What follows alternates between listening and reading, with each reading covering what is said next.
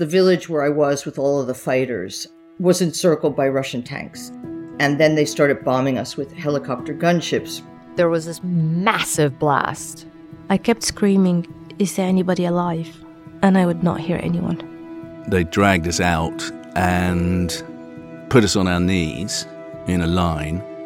At this point, I knew what was going on, and I just kind of went into a very quiet place. So we tried to explain that, no, we are journalists, we are coming. They said, no, we don't care you're a journalist.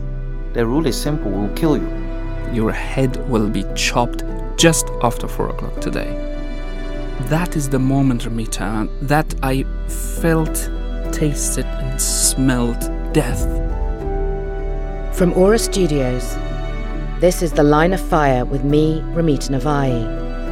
I've been reporting on conflicts for nearly 2 decades.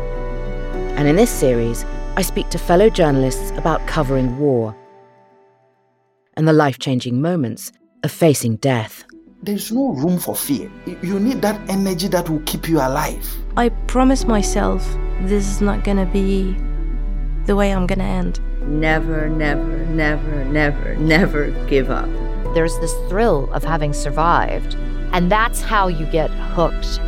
To be undead was very, very confusing and left me feeling terrible for many years. And I cried. The guy next to me, he put his hand on my shoulder and said, "Stop. Well, whatever will happen now. Just don't die before you die." The Line of Fire with Romita Navai. A new podcast coming your way soon.